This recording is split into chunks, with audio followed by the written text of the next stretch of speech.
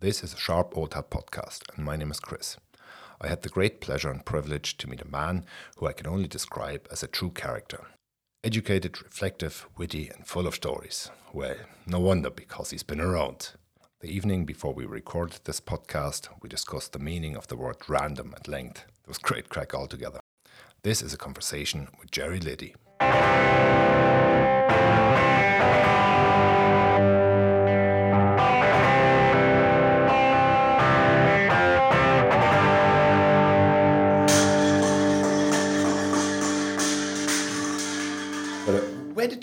Where did you grow up? You grew up in Belfast, isn't it? I grew up in Ballynahinch in County Down. All right. Went to school in Belfast. Yeah. And that's kind of like where you spent all your youth, like.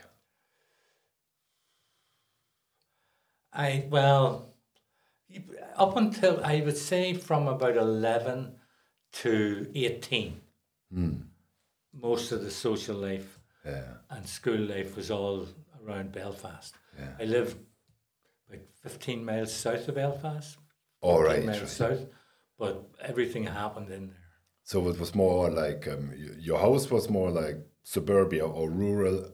House was rural. Yeah, but life happened in the city, like. Absolutely. All right. Any life that was happening happened in the city. Like any life. I mean, what are we talking? We're talking like 1950s. We're talking. We're actually talking the 60s. That was all during the 60s that all went on. Yeah. Right. And then I left Ireland and went to college in Manchester. All right, yeah. In 69. Yeah. That was the start of moving out. Yeah. So you would have been, 18 or something like that? Yeah. And how did you like Manchester? I liked Manchester. It was great life. College life was great. It was all a lot of drinking. Yeah, a lot of drinking. Yeah. Well, I mean, that's college for you, you know. Yeah, well, it kind of was. It was for us. It was for me anyway. Just it was escape from home. Well, of course. From nobody asking you what time you were coming in at, nobody asking where were you. I had plenty of money. I always worked. And that was it. Yeah. But then after Manchester, like when you finished college, did you go back to Ireland or did you stay in England then? What happened after that? I came back. I got a job in Ballymurphy. Do you know what Ballymurphy is? No, I don't. Ballymurphy was a ghetto. Probably still is, but it was a Republican area. Yeah. And it was wild back then, man. This would have been 73, 72, 73. It was my first teaching job. Yeah. And I got hijacked one morning going to work. What do you mean hijacked? I got hijacked on the Donegal Road, which was a place that you wouldn't have been too sure who was hijacking you, right? So my car and me were captured. Fuck's sake. Driven to a house and told to, just sit there and everything will be all right. But that was all the reassurance I got. So that was a messed up experience, man. So you didn't want to stick around then? No, that soured it all for me, man. I would say that would have been about 3 or 4 months into the school year. Yeah. And I probably didn't recover from that psychologically. Yeah. Do you know? Well, of course, like that's. I mean, part of the. What's going on? Yeah, it was everything about it was kind of messed. Everything about it, in my reckoning at the time, was all messed up. Because you're a young lad, like. Yeah. And so they gave me the keys of my car and told me where it was, right? And they had my license and they said, if we ever hear anything about this again, we know who you are, we know where you live, we know who your family is, and it's not going to end well. Oh.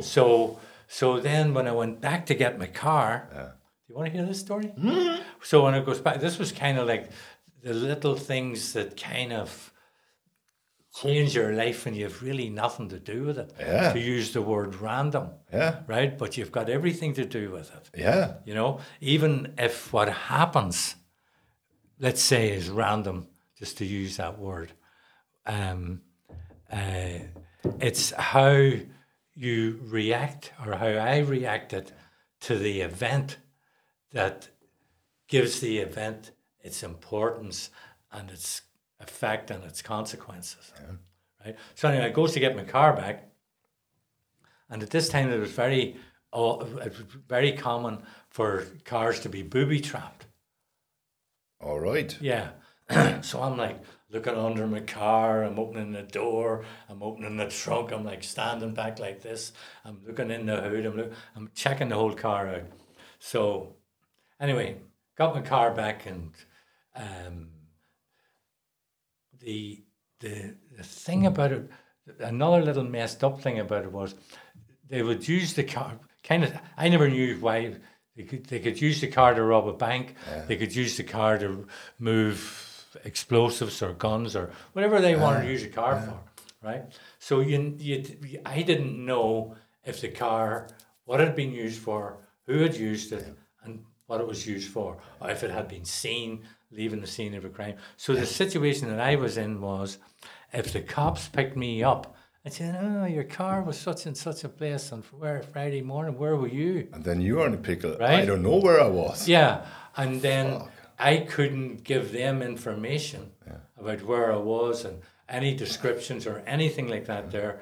And so if I was even, what's the word, like kind of accidentally linked with the guys who took the car, then I was like, so your life changes in that moment. Yeah, so you couldn't report it, and then you're sitting waiting for like just hope till for the you're best. no longer waiting, till you forget all about it, which like sometimes doesn't really happen.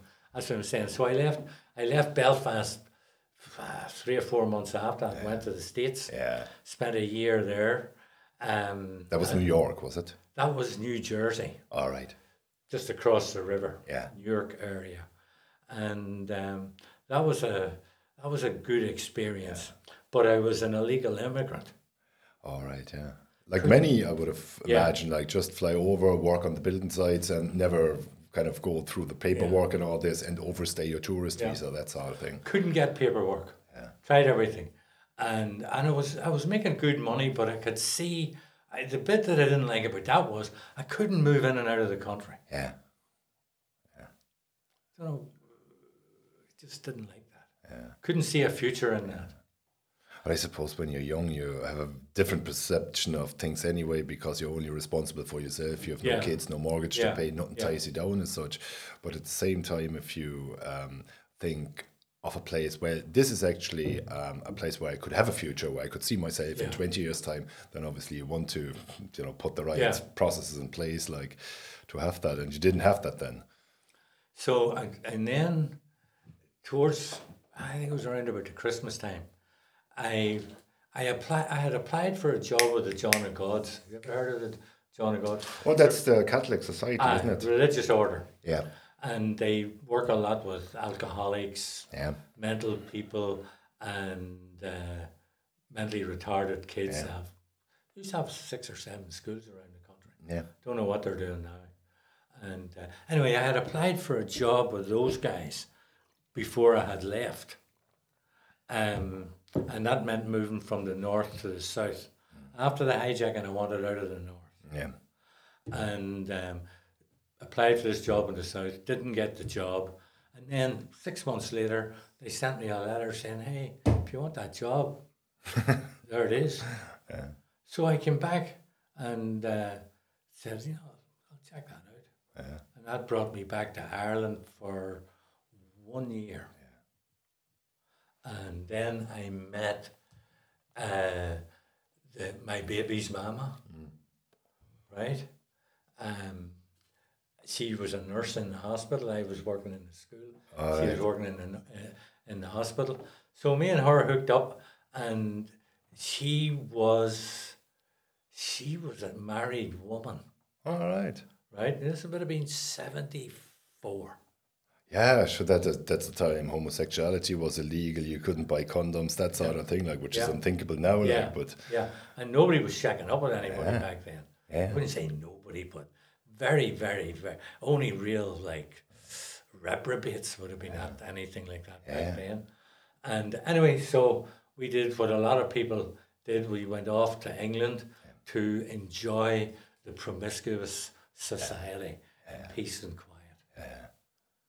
So that took me to London for 3.5 years. whereabouts in England did you go? London. Then? London, yeah. Yeah, Well, that's what's happening, like, I suppose. yeah.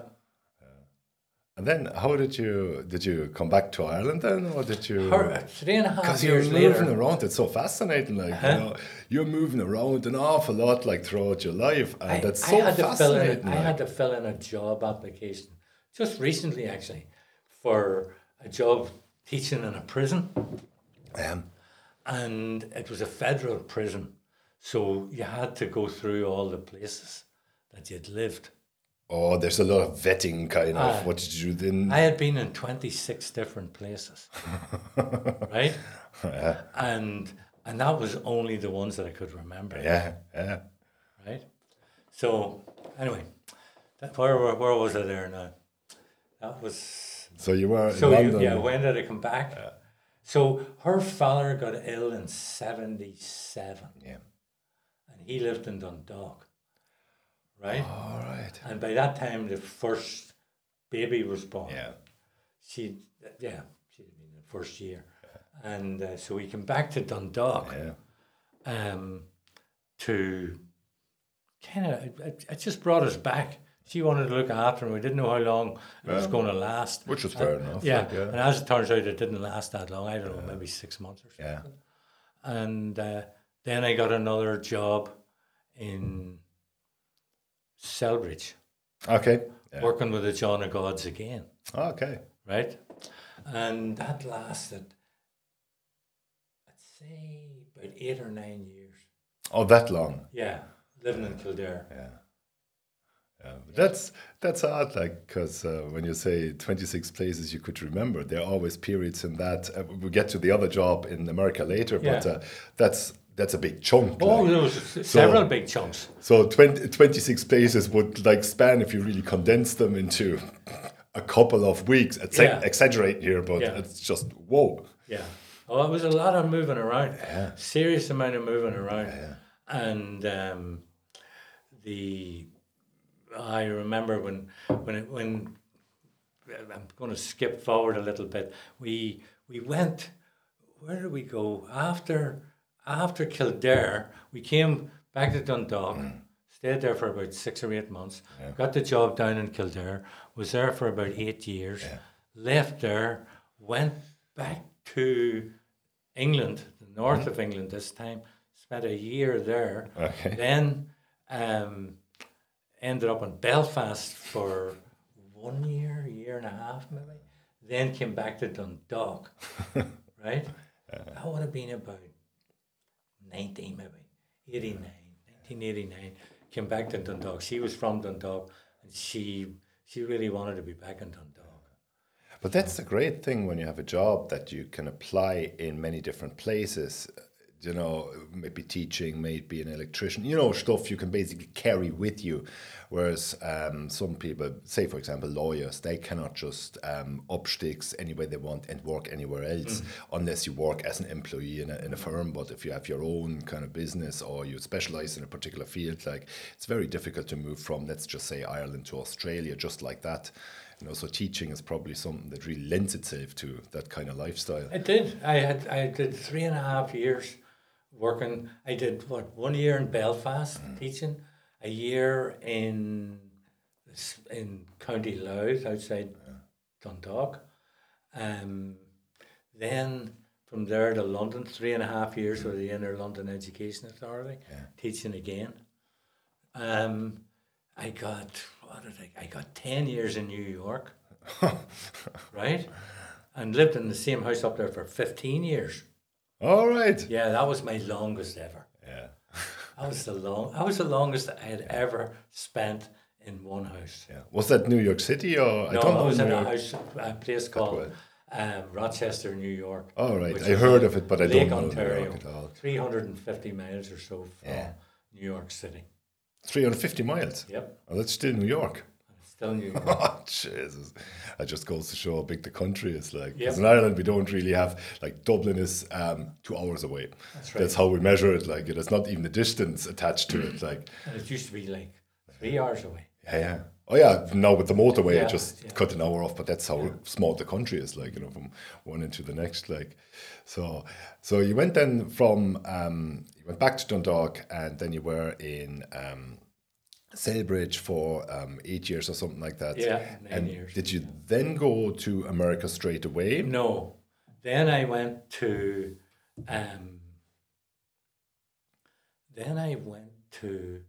I should say really, I was growing my own weed back then. Yeah. Right? I'm very self-sufficient. Yeah. I regarded myself as Ireland's smallest farmer. I had a third of an acre, and I had goats, so we had goat's milk for years. Cool. And I had chickens. Yeah. Right?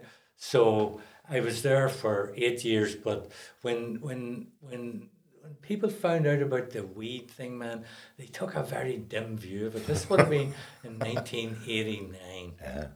88, 89. And that kind of put the kibosh on my excursion into Irish rural life as a respectable member of the community. Oh yeah, you would See, be back then teachers actually had a certain respect, right? I don't know whether they still do or not, but back then they did. So it wasn't a good thing to get your name plastered all over the newspaper.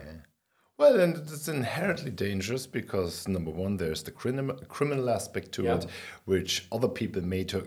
If you just do it for your own personal consumption, that's all fine and well, but you might piss off some other criminals who don't like that at all. And obviously, there's the legal aspect on it as well. If they catch you, you might have a bit of a problem. You know? Yeah. So that moved me on, I have to say. And then I went to work for buddies of mine in Manchester for a year. Then they promoted me. It was just one hellhole to the other hellhole. I was really stocking shelves in a warehouse. It was a glorified. It was a terrible job, man. I'd imagine. Awful. What needs must. I mean, it was awful for me. Anyway, that lasted. I actually got they were my friends. They actually fired me out of that job. My buddies fired me. And Are you still friends? Huh? Are you still friends? Actually, I have certain regret that they took it badly. Yeah. I didn't take it badly. I would love to bump into them, but it never really.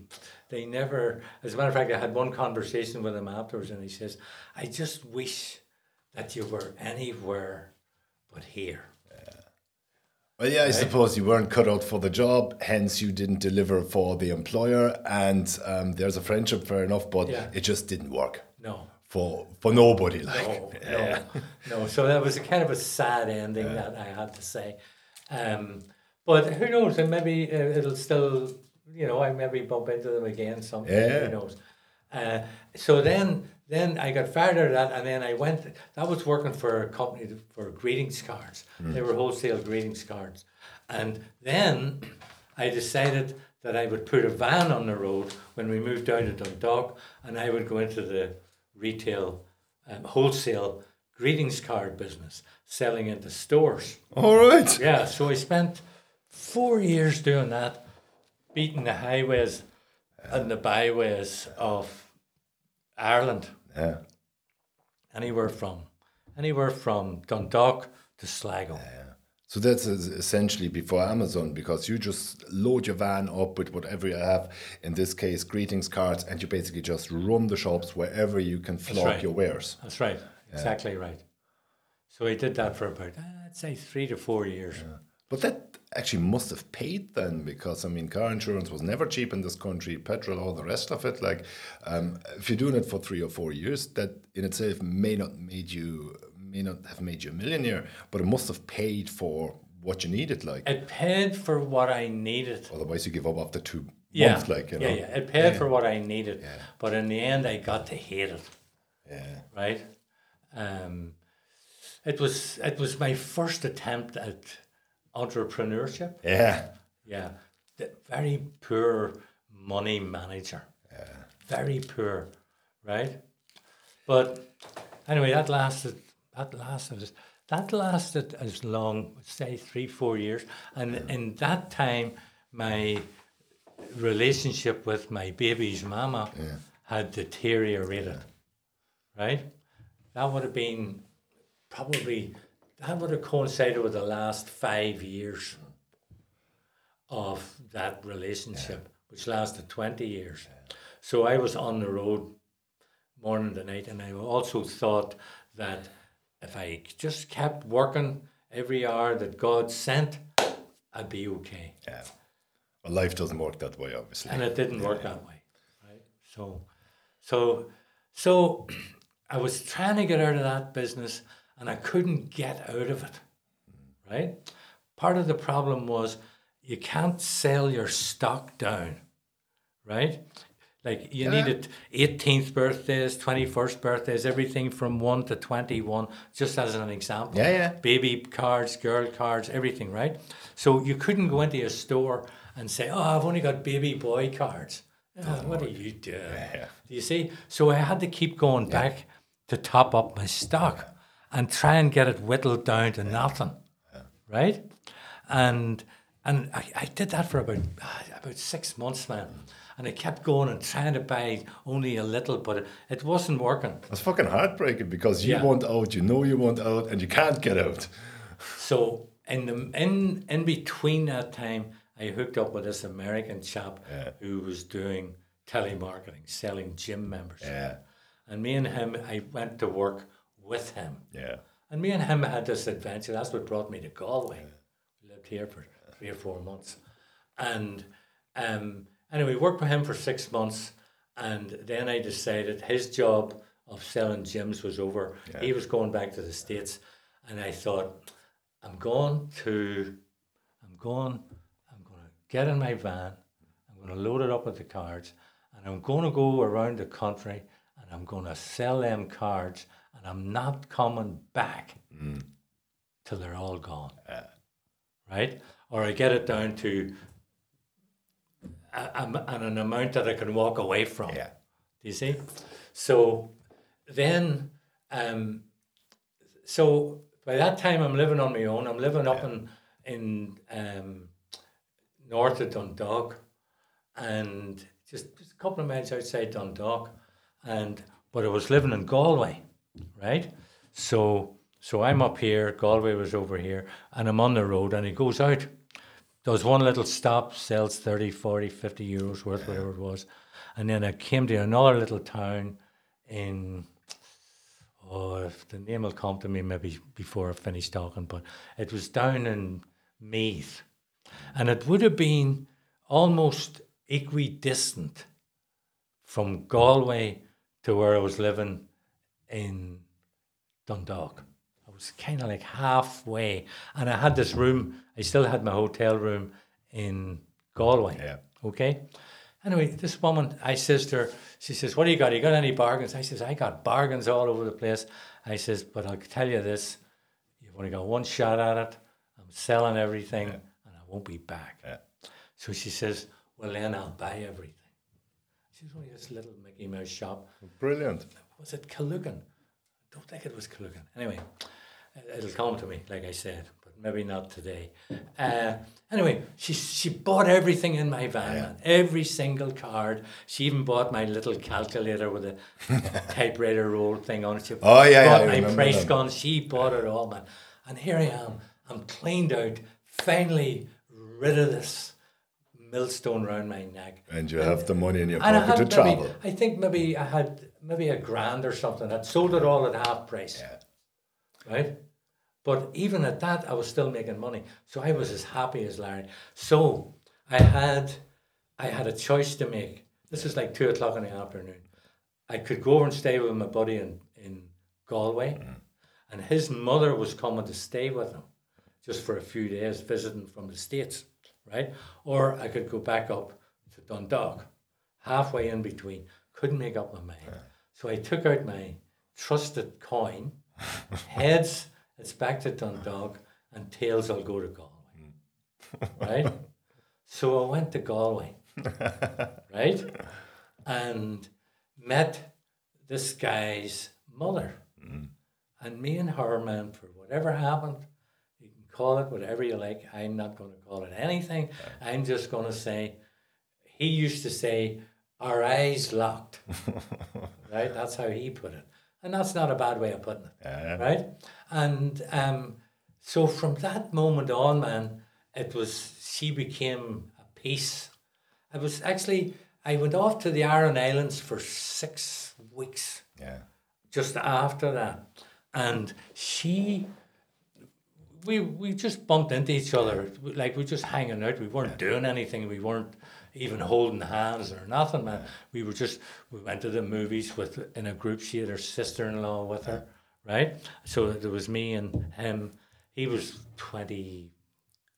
about 24 maybe at that time, right? Young lad, like. She was 57 and her sister-in-law, she was there. So anyway, we were just hanging out for a few days, and she was leaving on the Friday morning, and I was leaving on the Friday morning to go to the Aran Islands. I had already decided I had this house to stay on. I just check this place out. And we were leaving at different times, and I went down, I left her a wee note in the hotel reception. And when I went down to leave her the note, she had left me a wee note, right? So we didn't actually see each other when she was leaving and I was leaving. But notes had crossed over. And then I went off to the Aran Islands, and I started to write to her. Now, I was living on the end of the island. The post office was like 7 miles in Kilcronan, someplace. I don't know what it's called. Anyway, that's where I had to go to post a letter. So every day, I would write her a letter. I don't know why I was going to write a letter, but I wrote her a letter every day. Right? You should have held on to a couple of those cards you flocked. Well, anyway, so, and about a week afterwards, right, I started getting letters from her. Do you see? But she wasn't responding to my letters, because my letters back then were taking about a week. Oh yeah, sure, it took a long time. It's not like email, you know. Yeah, right? of course. About a week actually back then. They actually take longer now. The mail back then was faster than it is now. Might be so, but I'm just thinking. International mail. When was the last time that I actually wrote a letter? Well, I couldn't tell you. Well, that made me. I don't even want to think about it. But let me finish this story or I'll forget. So let's say a week later, I got her first letter, and her first letter had no mention of anything that I had written. And then I got her second letter the next day. So without any agreement, I had been writing to her every day, and she was writing to me every day. So eventually the letters caught up, and we knew what we were doing. You see? So and I'm still with her. Great woman. So that set off my American adventure. But hold on, before we get into this, because we met yesterday for the first time, but you have to tell the story, what you told yesterday, what you actually did in Galway. Oh, the gym membership That thing? was hilarious. Oh, the telemarketing. Yeah. Because you were the first around, you said. Well, as far as we knew, we were the first. I mean, back then, man, websites were just starting off. And me and him were both looking for something else to do. But we weren't really computer literate. You know, we were modern enough to know that computers was the next biggest thing and that there was no end to it. I mean, anybody with half a brain could figure that out in 1994. Right? So we were thinking about going into the website business or something. A lot of people had started doing that. Anyway, in the meantime, we're selling gym membership, and we're we've got 4 phones, or 4 phones, 2, whatever we had. We organised phones. And normally back then it could take you 6 or 8 weeks to get a phone in. We had our phone in a few days, and we were all hooked up, and had our phone books. Do you remember those the yellow things we were going through everybody. Everybody in Galway got a phone call from us. Everybody. And they were being offered gym membership for a quarter of the price. Yeah. So so we were living in a hotel. We started off living in a very nice B&B. They got gym membership we got bed and breakfast, right? And then we're driving down the what's it called, the Salt Hill Road there. You're by the prom, like. The prom, Yeah. right? To where the office was. Yeah. And I looked over one morning, I said, Ronnie, you need to go over to that hotel there, man, and get us a couple of nice rooms overlooking Galway Bay. Well, it's beautiful, yeah. Right? A day or two later, he goes in, he sells them the gym membership, and us 2 rooms. Bed and breakfast. Sorted. In what was then called Murray's Hotel. Yeah. Right? And the first night we were there was a dance, but they gave us 2 rooms above the entrance, which was to the side. Yeah. 2 o'clock, 3 o'clock in the morning, man, they're coming out stinking drunk. The buses, everything was going.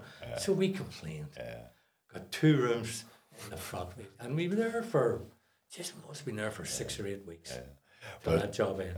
But I like the way we talked about it yesterday, because when you say you sold the gym membership for a quarter, like, and I was living in Berlin and all over the place, like at the time, I said, Jesus, I would have bought at various stages of my life that gym membership for a quarter, because the business model is so beautiful. The gym makes money, you make money selling it, and whoever buys the gym membership for a quarter of the price, which it usually was, like, goes there the first week 4 times, pump and iron like a madman. The second week, go there twice. The third week, something happens, you don't go, and you'll never go back again. So people made money, people got the free gym trial, overpriced then obviously in retrospect, but they could have gone. Like, I could have gone, I never went back. And I did that 3 or 4 times in my life, and I always thought after 2 or 3 weeks, oh, fuck this, like. It was beautiful, a beautiful business model. It was a very good. It was. And it wasn't a scam. Like, I could have gone to any of those gym sessions, but I never went. No, and that's in the nature of us all, like, of most of us. Fuck this, like, that's boring. Yeah. Anyway, so your American adventure happened then when you wrote the letters to each other. Yeah, and so then I went out to visit. At, say, the end of February. Yeah. Now, I'm still living in Dundalk at this time, right?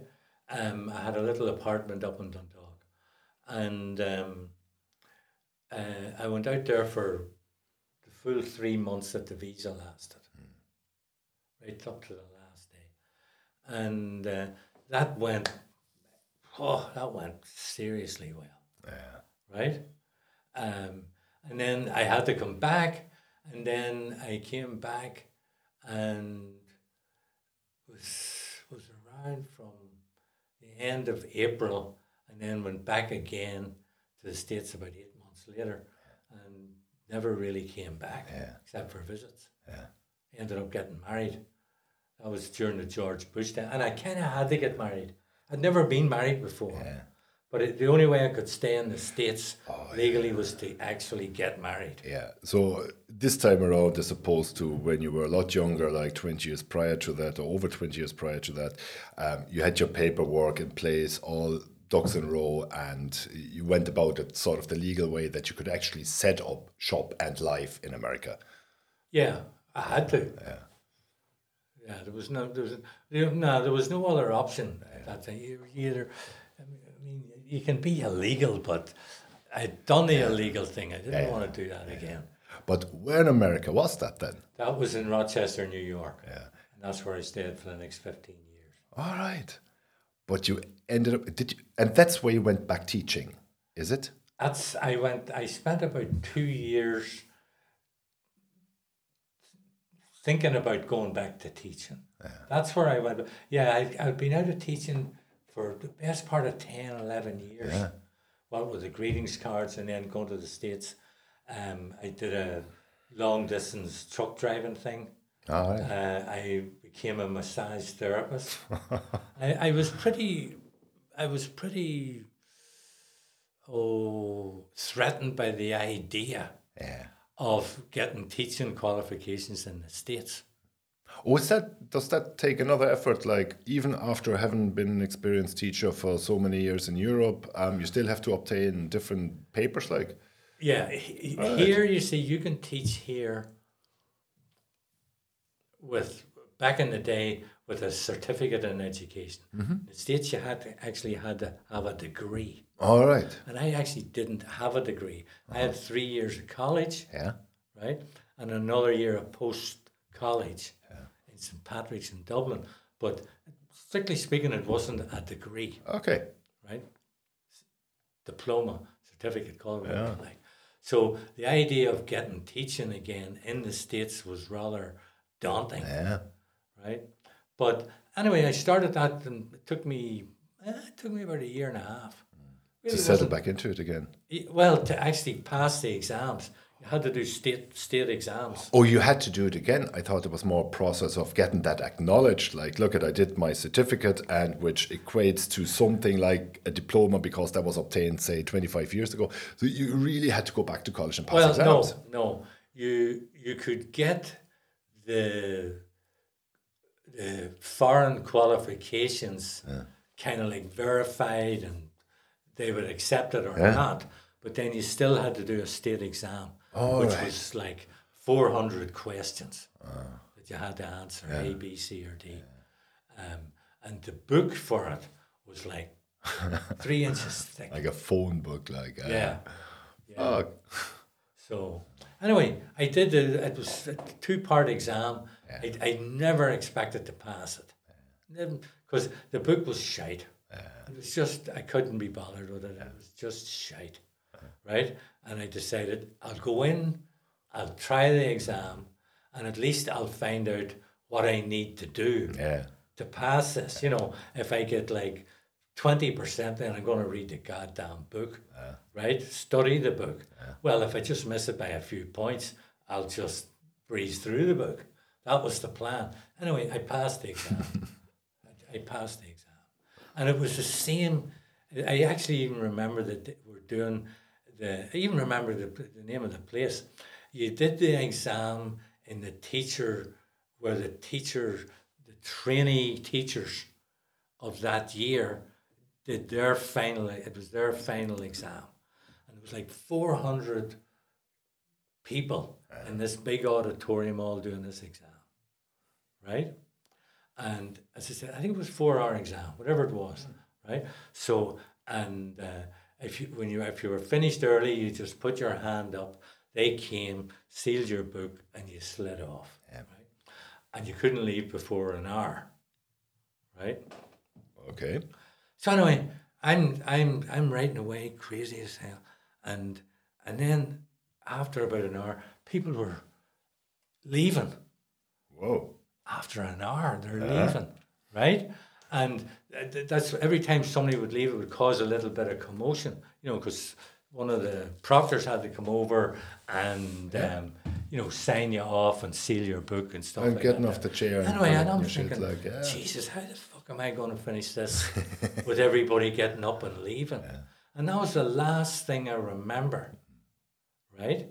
Till I heard somebody in a voice saying, "You'll have to stop. You'll have to stop now. Time's up. Time's up," right? And I looked around the room. There wasn't a single person in all 398 people had left that room because I was so freaked out about getting this, concentrating and getting this thing done. So anyway, I passed it, and that was. I'd never been as concentrated on anything in my life as I was that day. Well, it's autopilot after a while. You don't know what's going on around you. Like, you know, Yeah. it's like what people, I don't know, golfers, darts players nowadays, Yeah. once they get into the zone, like, Yep. you know, anything around them could be on fire, like literally on fire. They're in the zone and they just go about it. Like, that's the height of concentration. Like, That's what it was. That's what it was. and then back into teaching in Rochester, yeah. Then I got back into teaching, got a few funny little jobs, and I ended up in a high school. Oh, what a high school. I had a couple of nice little interesting jobs, but the high school, man, I remember the first 6 weeks, it was so horrendous. Like, in what way? In the discipline in the schools, the whole system was not anything I'd been used to, right? It was. How could I describe it? An example, it was kind of run like a prison, Okay. but there was no control, right? I don't really get that. All right, so I mean, you have rules and all that. They might there be was very rules, strict, yeah. but Anyway, it was a madhouse. It was the biggest school in this city, right? There was 2,500 kids in the school. that is big. Ballinamore didn't have 2,500 people in it back then. What kind of a socioeconomic background are we talking about? Is that kind of Oh. middle class or No, everything? Or no. is it Inner more- city, and most of the kids came from a zip code that had the highest unwed mothers teen pregnancy zip code in America. And also Rochester at that time as well also had the highest murder rate, violence of cities of that size in the States. Okay, So it was quite the... Did you hear that? I did, yeah. Yeah, that's in my ear. All right. So, anyway, after 6 weeks, I came home one day and I said to the wife, I says, if this doesn't get any better, I'm going to have to quit. I don't think I'd ever quit a job. You know, up until then, I had lots of jobs, but I'd never actually quit because I couldn't do it. And but my problem was I didn't see why I had to force kids to do things and punish them if they didn't do them. That's how the system worked, right? And I thought, you know, if you don't want to do it, I'm okay with it. Just sit over there, don't bother me. We're good, you know? And eventually hoped that the kid would get on board. But so I was causing problems in the school because I wouldn't engage in what they called consequences. There had to be consequences, and there was a lovely word, consequences. I don't know what the fuck consequences were. What's consequences? Consequences is just another word for punishment, but they wouldn't use the word punishment. But it's enforcement of rules. Totally. That's what it is. Totally. Yeah. Totally. I was never able, I don't know what it was about me. So It the was rules- because I was a terrible student myself. And I knew that punishing me wasn't going to That doesn't make you want to learn, you know? quite the opposite. So anyway, I would be letting the kids away with murder, really, and hoping that they would just. I was trying other things that wasn't really working, but one day, I'm talking to a guy, one of the teachers, at the copier, and he was asking how I was doing. I said, "Oh man, it's not really working. My system here is I can't get into your system, but my system's not working, right?" And he says to me, "Here's what you have to do." And he opened the door, and he said to me, "What you have to say to the kid is, you don't want to punish him, right?" He says, "But you have to tell him.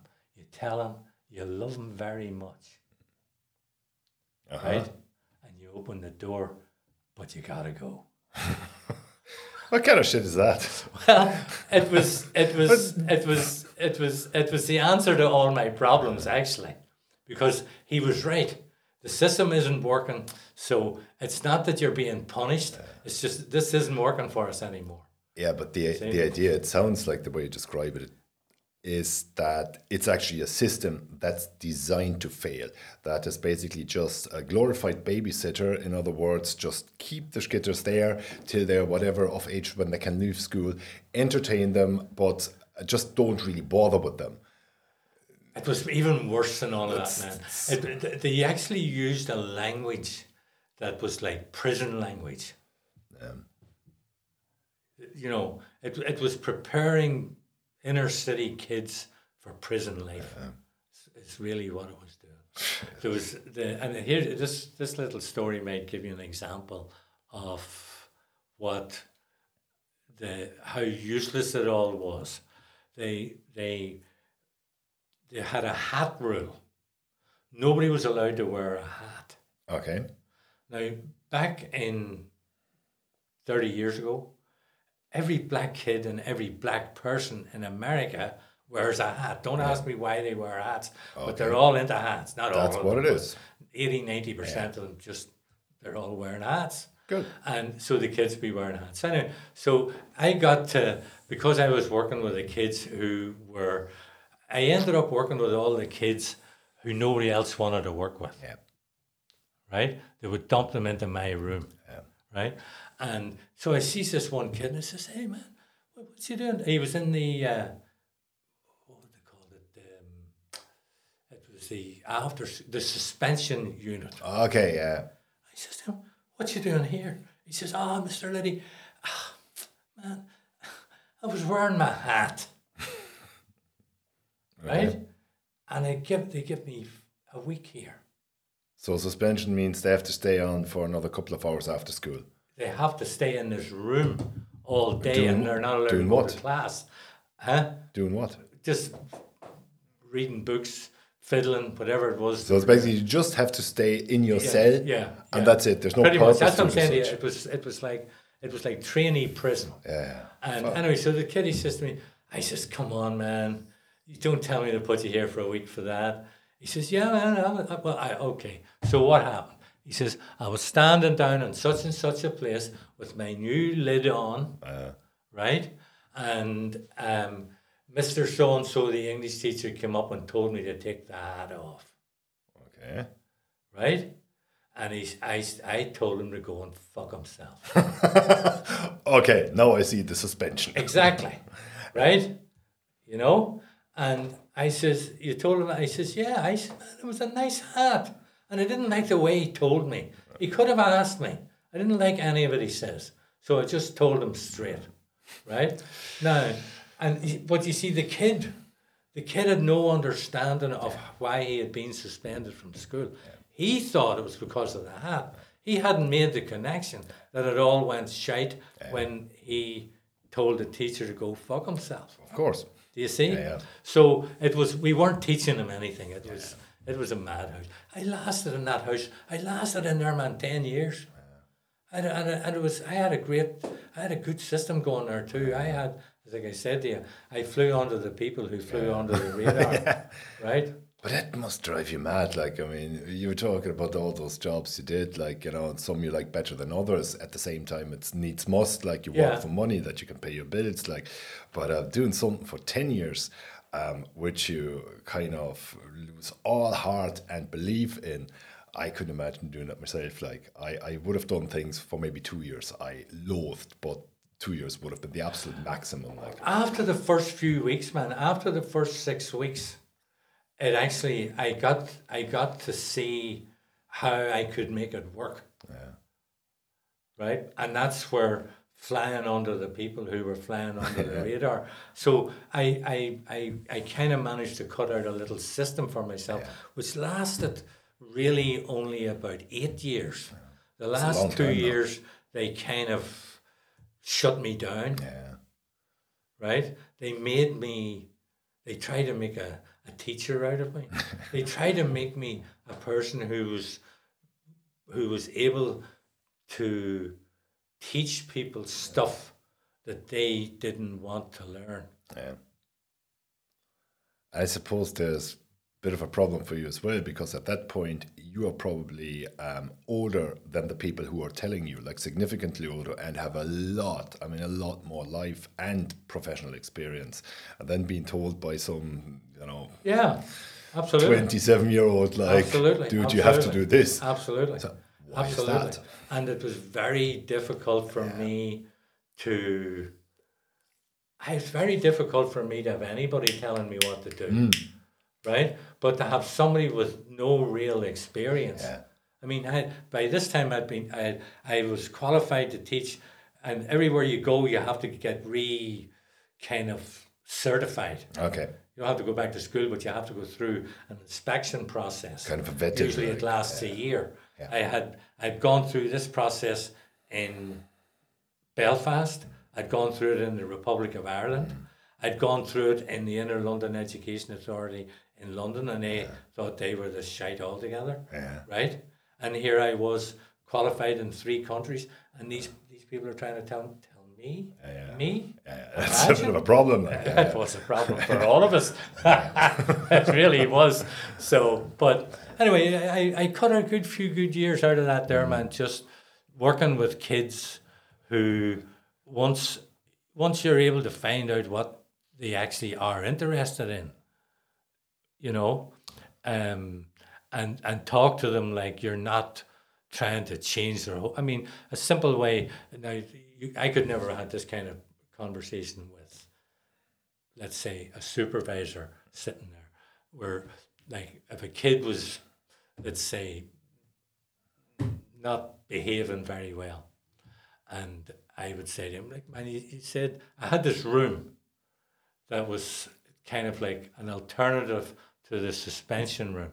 Just before a kid would throw his wobbler, they would send him down to me. We would process him a little bit. But before he could get into the room, he had to agree to do something in the room. And he got a choice of painting, drawing, little activities like that. Or if he didn't want to do that, he could do nothing at all. Which is probably the hardest thing to do. Well, but he didn't know that, right? So if you want into the room, those are your 3 choices. I can't remember what the other ones were. And he says, okay, well then I'll do nothing at all. I says, that's the deal, you're going to do nothing at all, right? Okay. And you weren't allowed to mess with anybody else, or irritate anybody else. Sit there. And you'd shake hands on it and come in, and I had a rocking chair. That's the nothing chair, right? So then you'd get them in and you'd talk about what happened and what brought them up there, and different things. And a lot of the time, like, for example, it would be that the kid hadn't agreed to do what it was he was going to do. So for some of these kids, man, the lesson could be, if you can't agree, if you can't follow through on what you agree to do, then you're probably not going to be much use to anybody at any time ever in your life.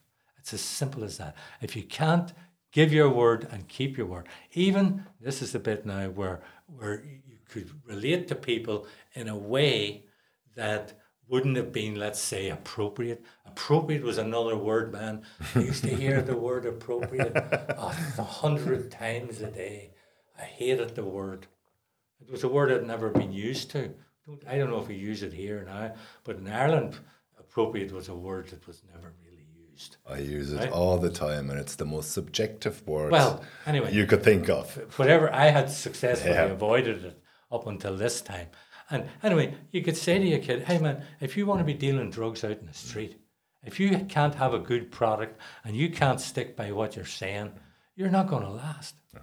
You're just not going to last. No. So it's the same with everything else. So you come into this room, this is what you're learning.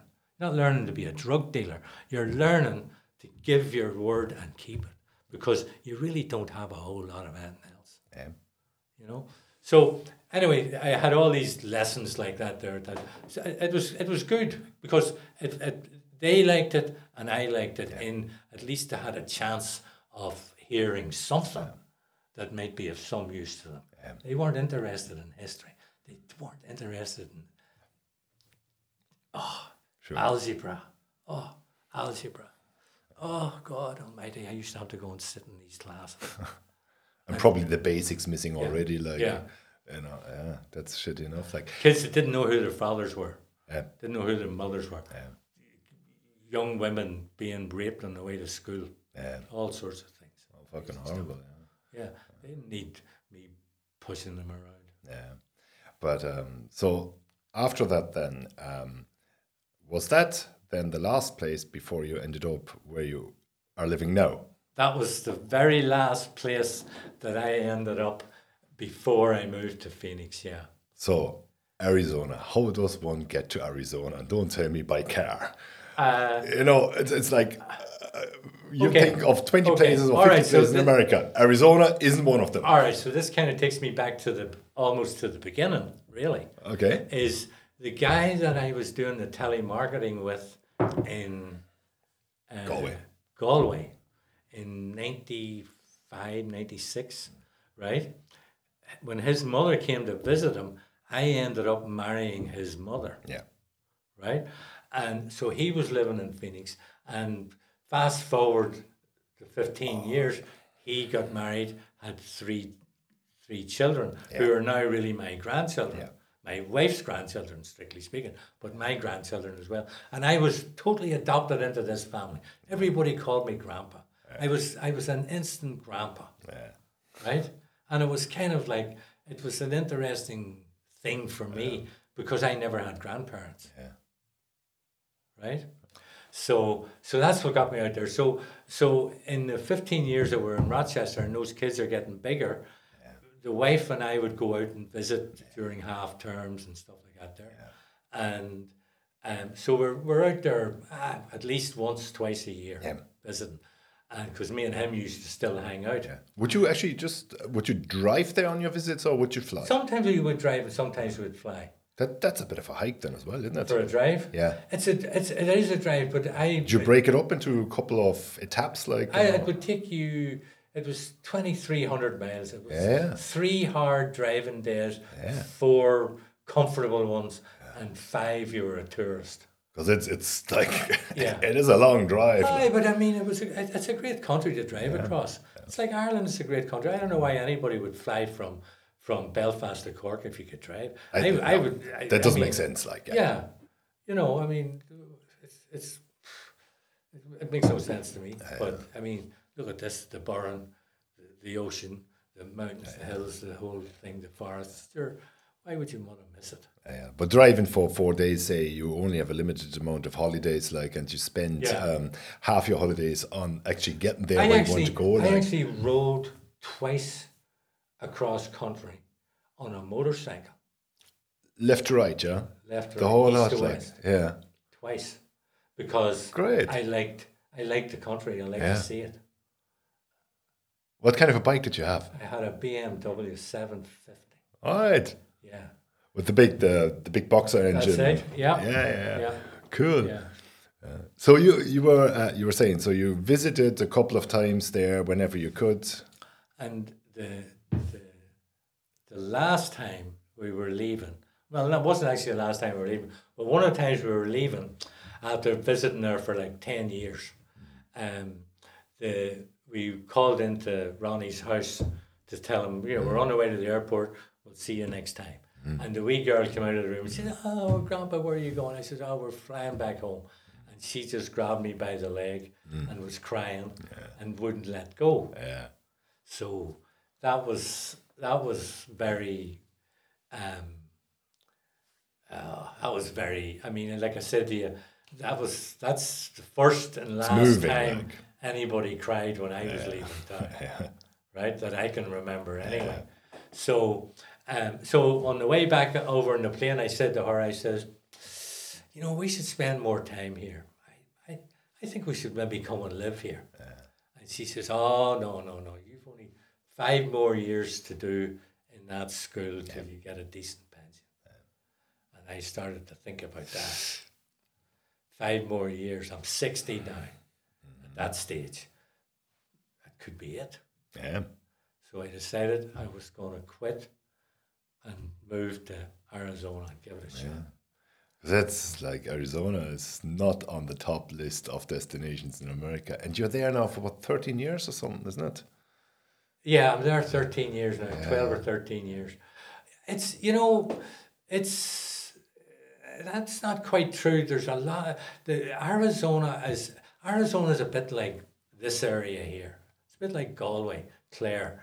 This area here has an energy to it that attracts Germans, Dutch, and that's not a new thing. That's always been like that. Yeah. There's something about the West Yeah. and this particular section of the West. At least that's how it seems to me. Maybe that's not. Maybe that's bollocks. But you used to know Kinvara from back in the 70s I as knew well. Kinvara You from said back in the yesterday. 70s, but I mean, here's the thing, man.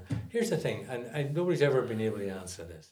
You go out to Inishmore, right? There's a fort out there. Have you ever been out there? No, I don't think so. Anyway, there's a fort out there called Dún Angus. Actually, I did. That was about 25 years ago. Yeah. Right? Okay. Yeah. Well, there's a fort out there called Dún Angus, and it's got like 3 walls Yeah. of fortifications. Yeah. And at the back of it, it's a cliff. Yeah. You're not going anywhere, man. If they get through those 3 walls, you're toast. Yeah. Right? There's a boat journey that, if I remember correctly, is maybe 15, 20 minutes. Yeah, it's short, and you come off the boat, and that's how I remember it, because we rented a bicycle. We had to go through all those people that were offering lifts and horses and carriages and a couple of cars there as well. And it took us about 20 minutes to get off the boat, like getting past all those people who were touting their business. Yeah. And then we rented bicycles, and that's how I remember that. Anyway, It wasn't a pleasant this boat is ride like either. powering across the water and the waves, and you're on the Atlantic and all the rest of it, right? And you can imagine, like 500 or 600 or 700 years ago, the hassle it was to get from Kilronan, I think it is it Kilronan, to whatever, to get from the coast of Galway to the island. You have no motorboats, they're little like dinghy things. And these guys left wherever they were, and they went out there. I mean, who was after you? Well, that's the question, really. Like, who wanted you that bad that they were going to go to all that trouble to follow you out there? So anyway, that's something that I still don't know. I'm sure there's a reason why they went there, but it was it's kind of apropos of what has gone on here, And I think who was it? The guy. Was it Yeats? Who was the guy who wrote the Aran Islands book? What was his name? Died at about 35. I wouldn't know. Singh. J.M. Singh. Okay. John Millington Singh. He came out, he was fascinated by this country, and he wrote a book about the Aran Islands, and he was some government guy who toured around the West. This is a super interesting place. So Arizona is a bit like that. Arizona is like the Wild West. People walk around with guns. People walk around with guns strapped to their leg on a Sunday morning market where they're selling, yogurts and brown bread and jam and cheese, and sitting there walking around ready to shoot somebody. Well, we're not used to that in Europe at all. Like, just the thought alone. Yeah. Like, Anyway, Arizona it's an odd place. It's a desert place. It has everything. It's an inland state. It's a desert state, and apparently it is the highest number of boats owners per head in the States. Now, I could have just made that there up. I don't know. But there's all sorts of funny things. It borders Mexico. Yeah. Right? So you're right on the border there, and it's got a wild history, man. It's wild, and it's still a bit like that. It's bloody hot there, isn't it? I mean, really hot. It's brutal in the summer. Like you were June, telling me yesterday July, how August. you went across the road in your Yeah. bare feet. Like, Yeah. it's just unthinkable. It's 50 plus. Like, Yeah, but I mean, Rochester had a very brutal winter, yeah. right? And I mean, man, you could wake up in the morning and you were shoveling that white shit for 3 or 4 hours just to get your car out of the driveway. Yeah. You know? That was actually one of the better jobs I had as a student, like was shoveling snow.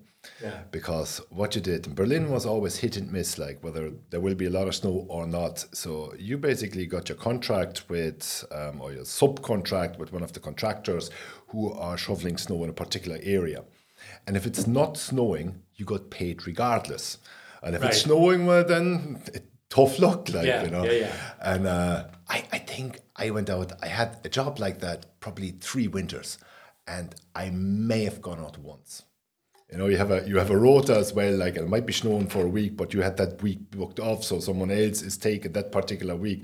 So in 3 years, I had to go out one night and shovel snow, and the rest I got paid for because it wasn't snowing, like. But it was hit and miss, and Rochester obviously they get more liable of a really tough winter. Well, funny enough, the same thing could happen there with the guys who were the snow plowers. They would have the contracts. It's a bet. Yeah, that's right. Yeah, but. Anyway, so, you know, there was 4 months there where it was cold, it was icy. That was actually one of the things that kind of nearly put me off Rochester in the end. I was walking my dog. I was in the wintertime, and they had black ice all over the place. Right? And I fell one morning, just feet went from under me, man, landed on the back of my head, right? And the same day that happened, some physician guy in New York City, the same thing happened to him. He slipped on the black ice, cracked his skull, and he was toast. He was never... Oh, fuck. He was killed. Yeah. So it was, a bit dramatic maybe, but it was... It brought the message home anywhere to me. in the summer as well, sure. Yeah. So, you know, when you survive 15 of those winters, and the first like 10 of them, man, were great. I loved the snow. It was crisp. It was clean. It used to sparkle when it would be falling in the lights. It was beautiful. Lovely. Nice. But here you just get that wet, heavy, sludgy shit, right? Yeah. And but so I liked that there. But after a few years of that, man, it got a bit old. So if you asked me, I would go back to Rochester even for the weather. Yeah. But I would still want to get out of there a month or two every winter, just like I'd like to get a month or two out of Arizona every summer. Yeah. They're extremes, and that's another thing about Arizona. Arizona is an extreme place for extreme people who either are all in or they're all out.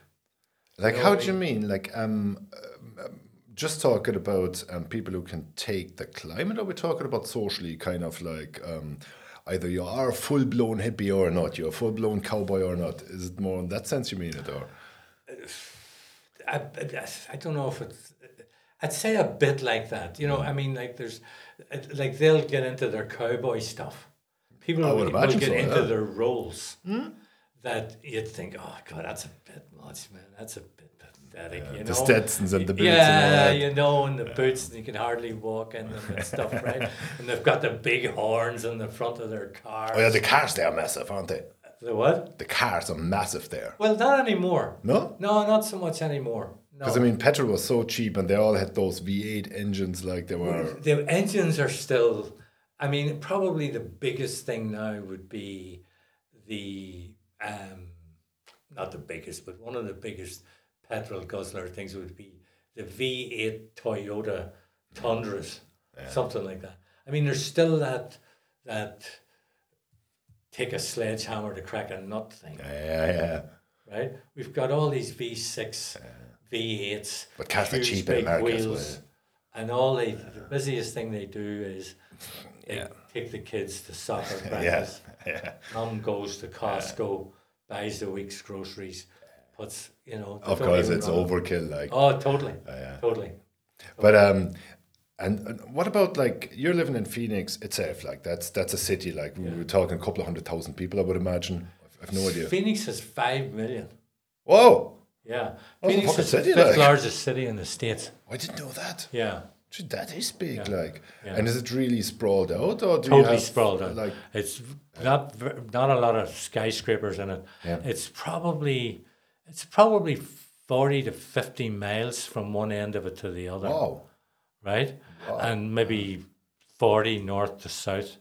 But it's it's a bit like Dublin, Ranelagh, and Tala, and Phibsborough, and that. You've got Buckeye on one end, all the way to Apache Junction. And they all have their own little centres, like, if you want. Tempe, Chandler, Scottsdale, Ahwatukee.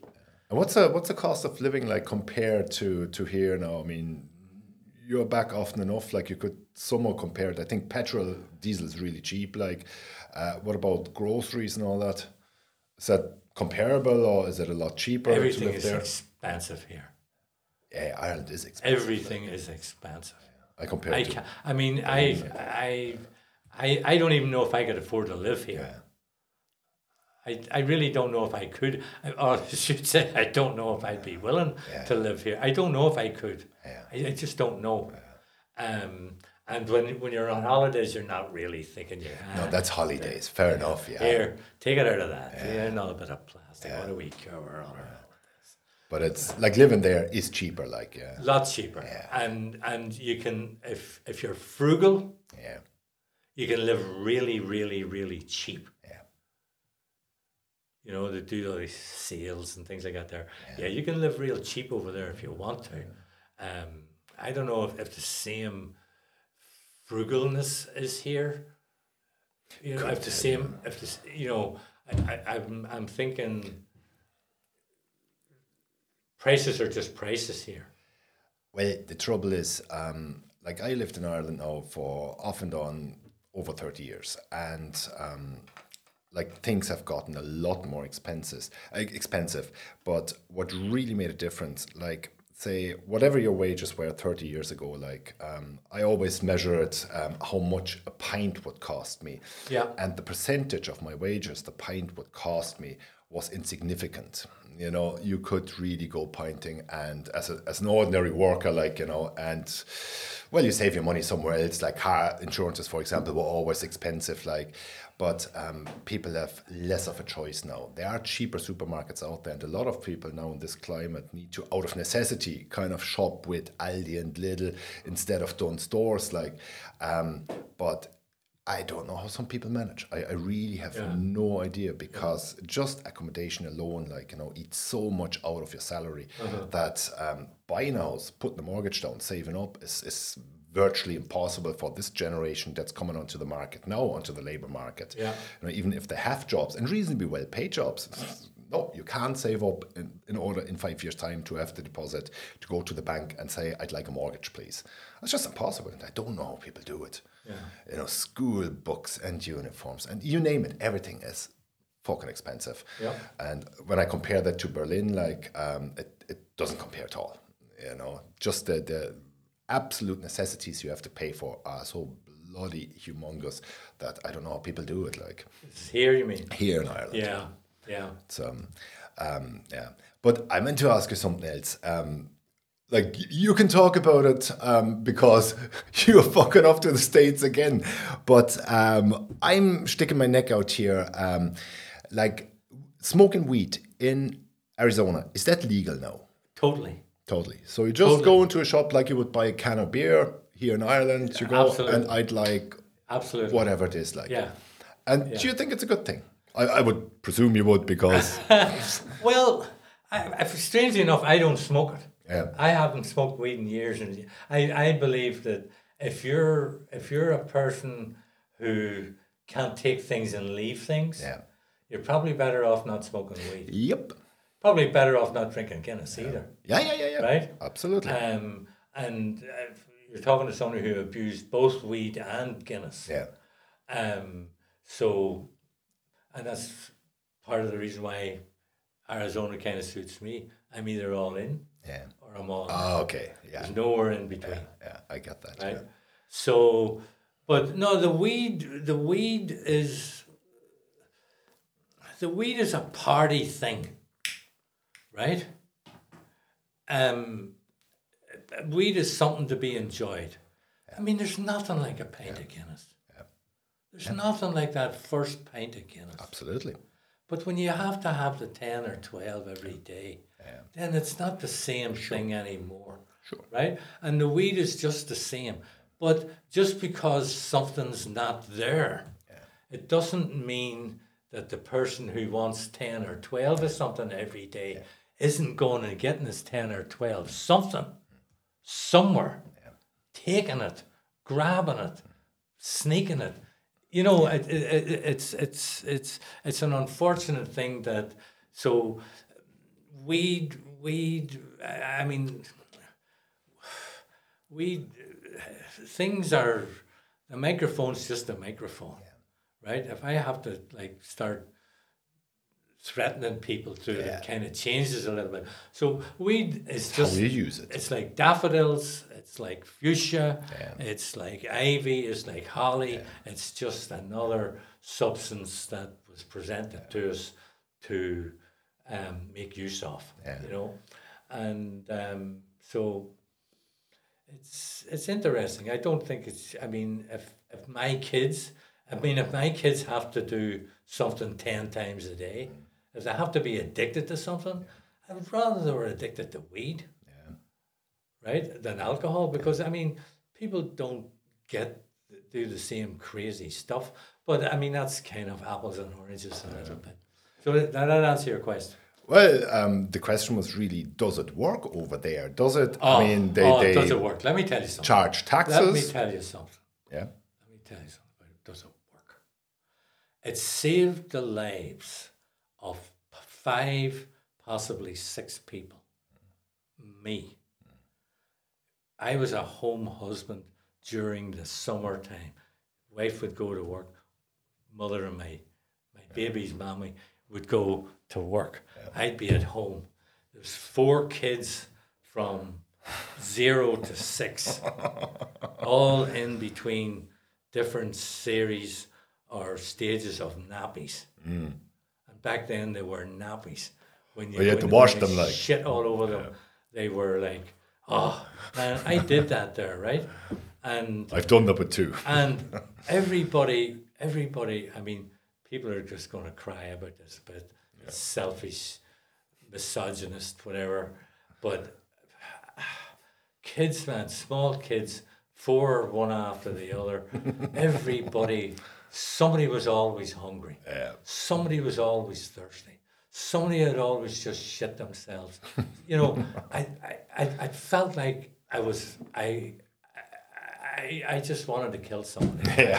Anyway, instead of doing that there, man, what I would just do was, because I had my own supply, I would just skin one up, I'd head to the bathroom, I'd lock the bathroom door, I'd light that bad boy up, and I'd be sitting in there reading in the bog and smoking my head off. And as soon as I'd come out, and the door would open and the smoke would be belching out, and there'd be some little creature standing there in the hall, and I'd have a smile from ear to ear. Hey, what can I do for you? Yeah, you can. What? Is there anything can I clean your arse? Can I get you a yogurt? Can I clean up the mess you've just, you know, so it took the edge off, I should say it took the edge off the edge. So you know, for some people it does, it works, it's you know, I mean, I once again, I don't think there could be anything more relaxing than a pint of Guinness. It's funny because in Germany there at the moment the government wants to legalize marijuana for recreational purposes, you know, and basically just sell it in shops, and they have a tax intake on that. Everybody happy. Takes that element out of the sort of the criminal element of at least that section of the market. So I'm all for it. Now, funny enough, I grew up in West Berlin in the 70s and 80s. Drugs were all over the place. I never smoked weed, took any pills, or did any of that. I'm a fierce drinker. I smoke, and I may have had a drag of a doobie when I was younger, maybe 5 times. It just didn't work for me. I was so happy with beer. I just liked the taste of beer. I wouldn't even be into the liquors. To me, beer was always the thing. Like, you know, I just love it. And most of my friends, actually, I have to this day, like, they're all smoking weed, and they say the same thing. It's more relaxing, you know. It's there's no aggression. There is, people might even fall asleep or laugh their heads off. They might get the munchies. But ultimately, it's something that seems to work for a lot of people. Not for everyone, of course. But now the German government tries to legalize that because prohibition didn't work in places like Berlin and Hamburg and Frankfurt. It wasn't enforced in 30 or 40 years. Just what harm, like? And the police didn't want the extra work. And now it seems to be coming up that this is going to be just as regular product as beer in the shops in Germany. There's still some legislation to be sorted out, but the political will is there. And you hear about Ireland, there seems to be quite a drug problem with pills, something in form of Smarties, and that's always the thing which I thought, geez, I'm not going to touch that because I don't know what's in it, at least with beer or with wheat, which I just didn't get into, but I wish I could have, wasn't for me. But at least I can gauge with beer, well, if I drink 1, that's going to have that effect. If I drink 5, that's going to have that effect. And 10 and 12 and 15 and 20, I kind of gradually know where this is going, and you can kind of ease yourself into the use of it. Has all its pitfalls, and there's addiction, and there are lots of problems with that.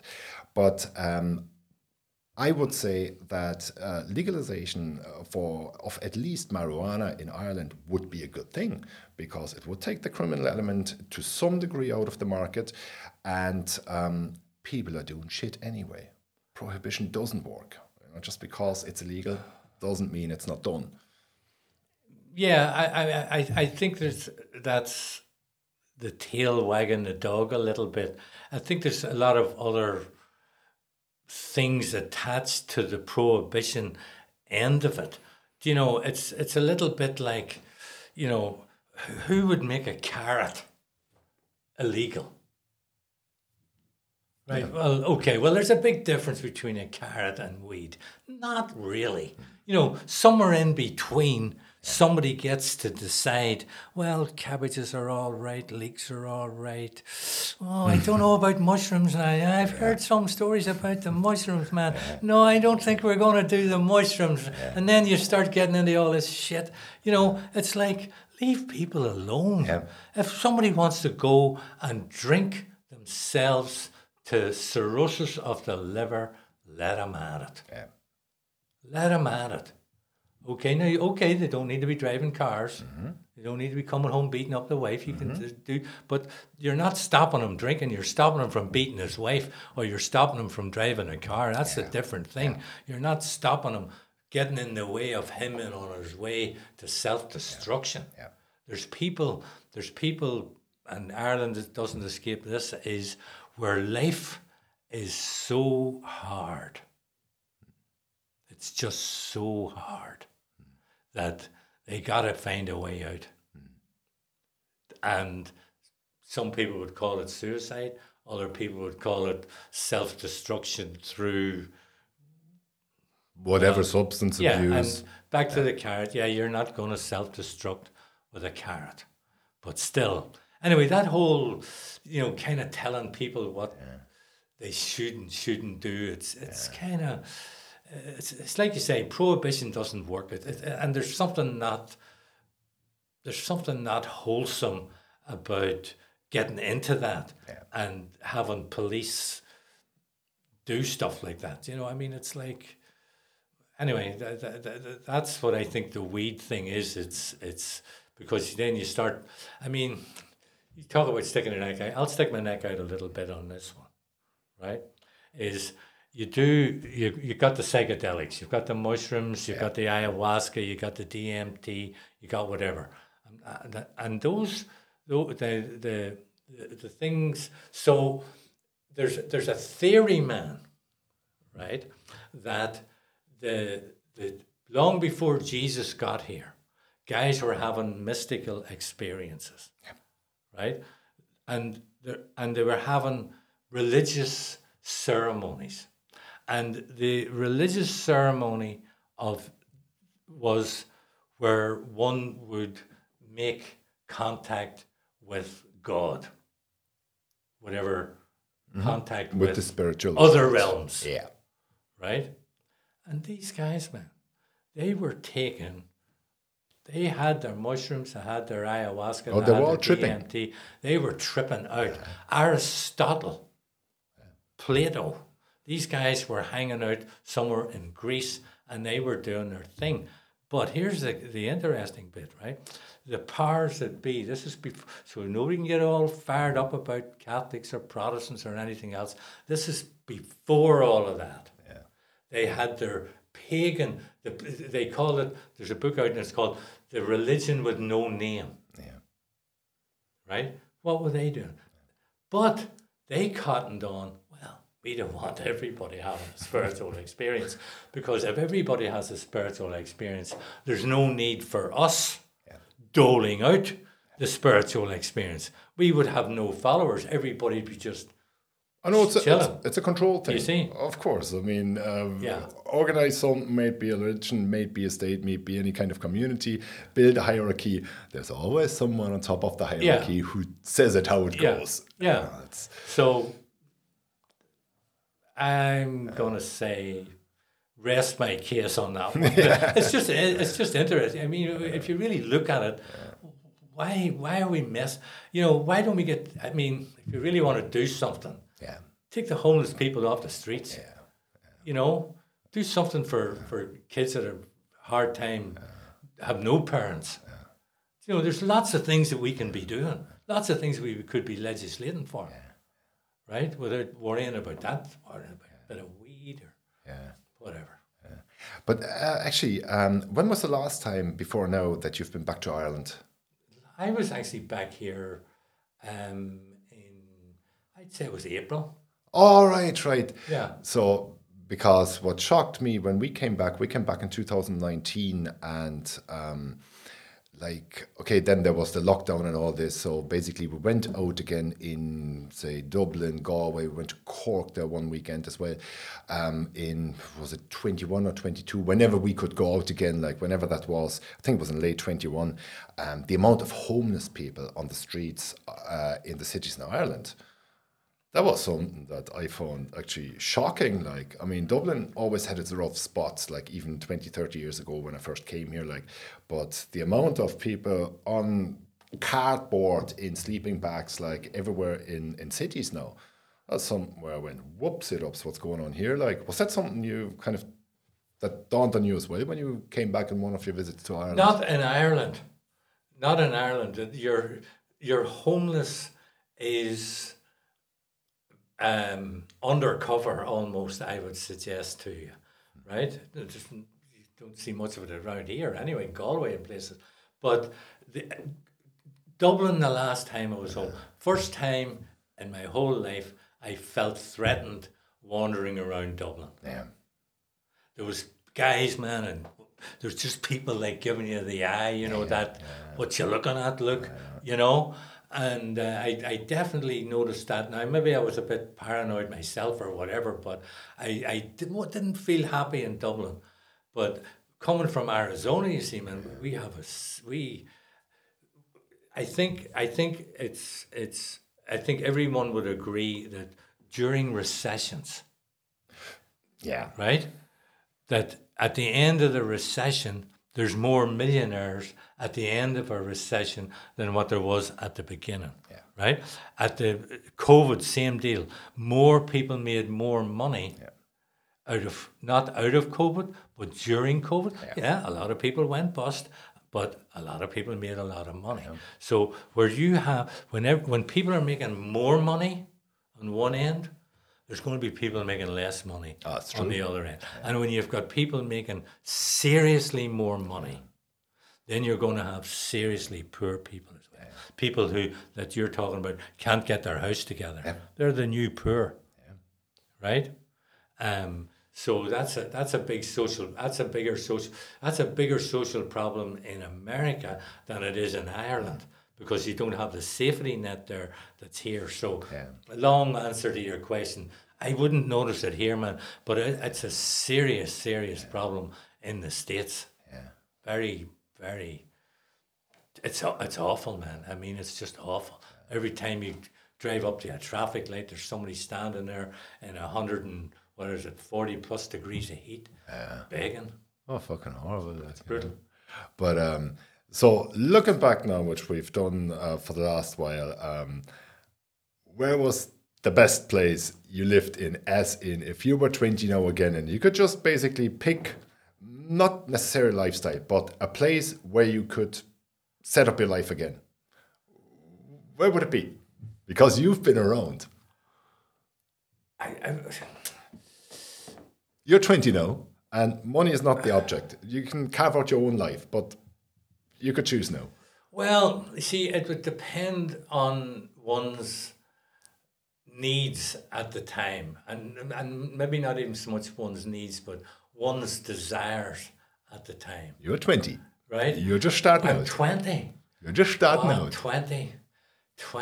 Oh, to be 20. I'm not even really that. I mean, I would have to say to you, it's not about where you live. It's more about how I'm living. Right? And for people who are getting on a bit, I think one of the nice things about getting older is you've been there, you've seen that, you've done that, you've lived there, you've left there, you've had a bit of money, you lost a bit of money, you got into a bit of trouble, you got out of the trouble. All these things have happened, and it comes down to how one reacts to whatever situation one is in at that particular time. That will dictate whether this is a good place or not. But without there being in the 20 thing, being older, man, has some serious advantages. Oh, it does. Yeah, people will get up and give you a seat in a bus. I'm not at that stage yet, but I'm not far from it. It's only happened to me once or twice too, but it's still kind of sweet, you know. And I was in the bank the other day, and I had been locked out of my account because I didn't put the right password in 3 times in a row, and they want to beat me to death and never let me do internet banking again because of how stupid I was. Anyway, so this really nice woman, man, she came over, there she was doing it all for me. She was doing it all for me, and I was letting it all happen. And I knew why she was doing it. She says, this old fart's never going to get it. He's never going to get this, right? But she could have got it, because I'm not that bad technologically, really. You know, I can, if I have to get it done, I'll get it done. So that's, and also one is not a threat. Right? I don't know about the being the 20 anymore, even, man, really, or where. But I'll tell you, Ireland's a great country. There's no doubt about it, man. Ireland's a great country. America's a great country. And we are living in times now. You ask, here's the thing for you. I would say to you that if you were able to go back in time, back to the Middle Ages, back to Christ times, back to, what's it called, revolutionary times, you know, Easter Rising times, whatever times you wanted to go back to, right? All through history, you would pick today. Oh, you would? This is the day. Absolutely. This is the day. Fantastic, isn't it? And if you wouldn't pick the place that you're living in to be in, then you need to get the hell out of there. Do you know, I mean, if you wouldn't pick Ireland and I wouldn't pick America, I mean, I would be tempted to say, I'd love to live in the West. I'd love to live on the coast of Ireland. So I wouldn't, you know, I'd love here, I'd love there. But that's all romantic bullshit. It is, yeah. You know, I'm looking through the rose-tinted glasses. But it's still, you know, if you're here, man, and you don't think it's the best place in the world to be, then move on.